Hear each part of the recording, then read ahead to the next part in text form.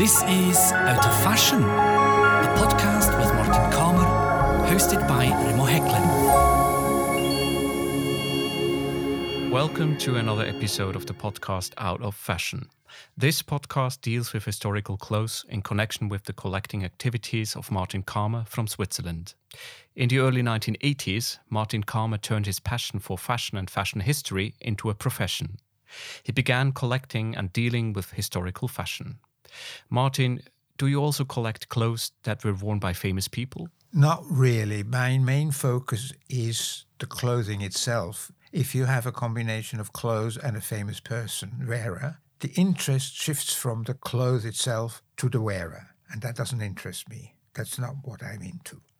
But there must be people that are interested just in dresses that were worn by famous people, right? Yes, but I'm not one of them.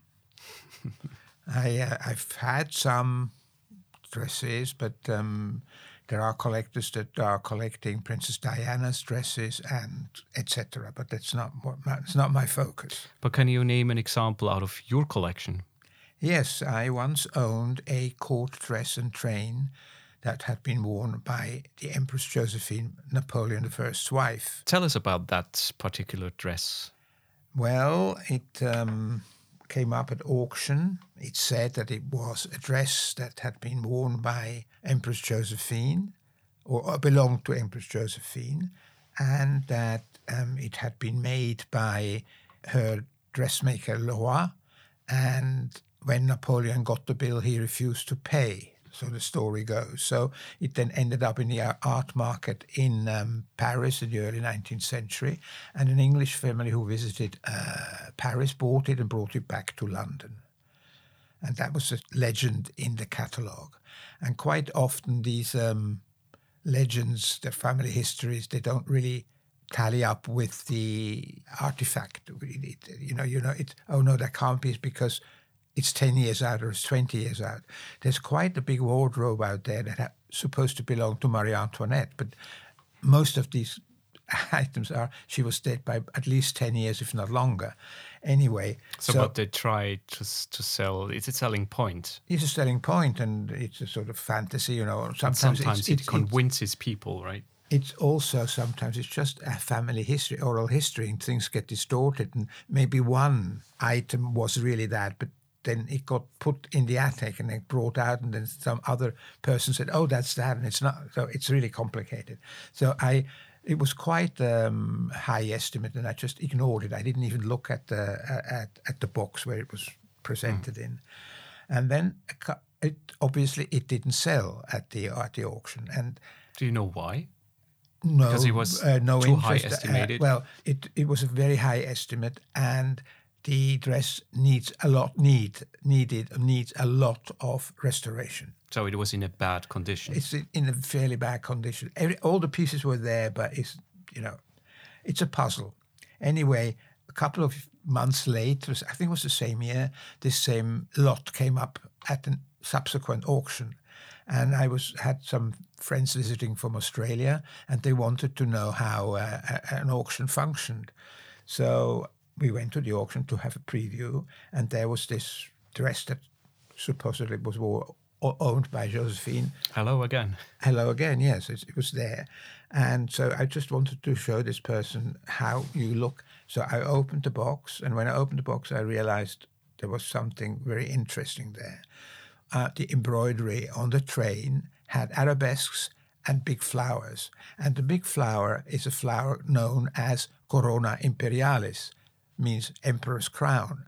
So I knew, yes, this dress really has a connection to Josephine and the imperial court in France, because nobody else would be able to wear like the Napoleonic bead or it's the symbol of the emperor. So you can't. Nobody else would be allowed to wear that. Nobody would be allowed to wear that. And so I bought it. The estimate had come down quite a lot. And I thought, well, Josephine was such a fashion icon. And it was always. Oh, was she? Oh, yes, she was. So it was interesting to have a piece had belonged to such a fashion icon. And here the dress and the wearer are both very interesting. I tried to sell this dress several times, and I offered Where it to museums I or to offered it private first, collectors? to museums. I offered it first to the Metropolitan Museum in New York, and the curator wanted to buy it.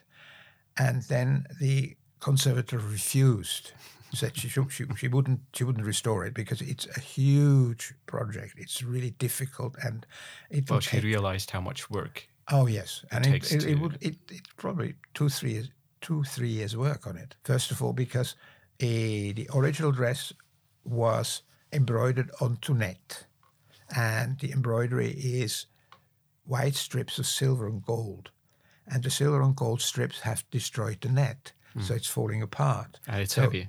It's very heavy, yes. And the dress is silver and has a fringe and arabesque of gold at the bottom. The dress had been sort of semi-conserved. Somebody had stitched it onto a very heavy underdress.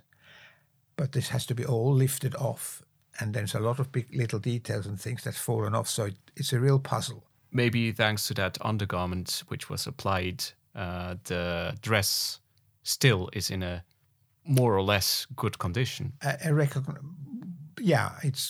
It is in. Yes, it is. It preserved the dress in a way. The lower part of the dress, the petticoat, the bodice is in total pieces, but it can be restored. I showed it to curator Kevin Jones at the Fashion Institute of Design and Merchandising in LA, and he got very excited. And so he asked me whether he was allowed to buy it. And I said, well, of course you're allowed to buy it. And they're planning an exhibition in about 2027. And they're eager to do the restoration, and they're planning to actually found a restoration department at the institute. That must cost a lot of money. Yes, but he was a very clever boy, and he very clever man, I should say, and he is a good fundraiser. He's got a lot of charm, so he's able to loosen the purse strings of a lot of people. There is in Fontainebleau several of Josephine's dresses, court dresses. So he's going to go there and measure it up and with the restorer and do everything that's necessary to bring this back to its former glory. So they have references. Yes. There's a lot of paintings which they have. They've done a small exhibition already, which was very good, to present it to the public and to fundraise. But this dress, did you send it to the FIDM, to LA, or did you bring the dress to Kevin Jones? No, Kevin Jones came to Switzerland, to my home, where the dress was, and he then packed it up and took it on the plane, hand luggage, with him to LA. He must have been nervous. Well, during that flight. Yes. Probably, yeah. Such a precious... A big responsibility. Right. It was insured, but even then, you don't want to lose it. Around 2027, this exhibition shall take place. Yeah. Will you be there? God willing, yes. Of course I will go. Can't wait to see what they've done with it. And I mean, they're very clever. And he has another co-curator, Christina Johnson, who is also very good. And they're two young people, very enthusiastic and very knowledgeable. And they really work very hard, and it's a pleasure to work with them. So, but when you say that this dress now is quite like a puzzle, it's many pieces. Yes. So, what are the steps during that restoration? Well, first of all, they'll do a lot of research on existing garments of that period, and there are a couple of court dresses around. One is in Kyoto, I think the Met has one, and as I said, France, in Fontainebleau, the museum there has several. So you measure up, you go. Then, of course, what is important, you have to lift off that silver dress off the undergarment it's been stitched to. That's going to take a long time, very carefully, so things don't disintegrate even more.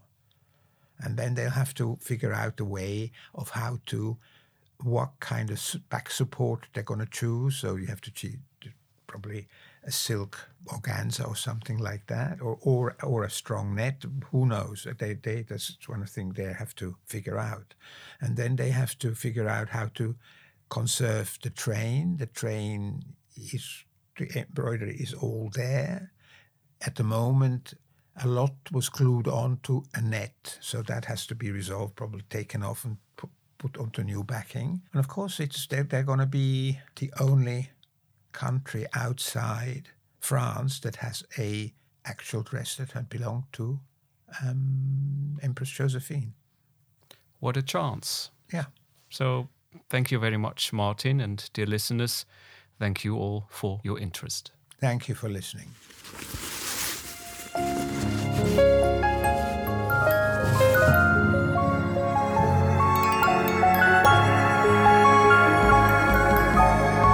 This was Out of Fashion,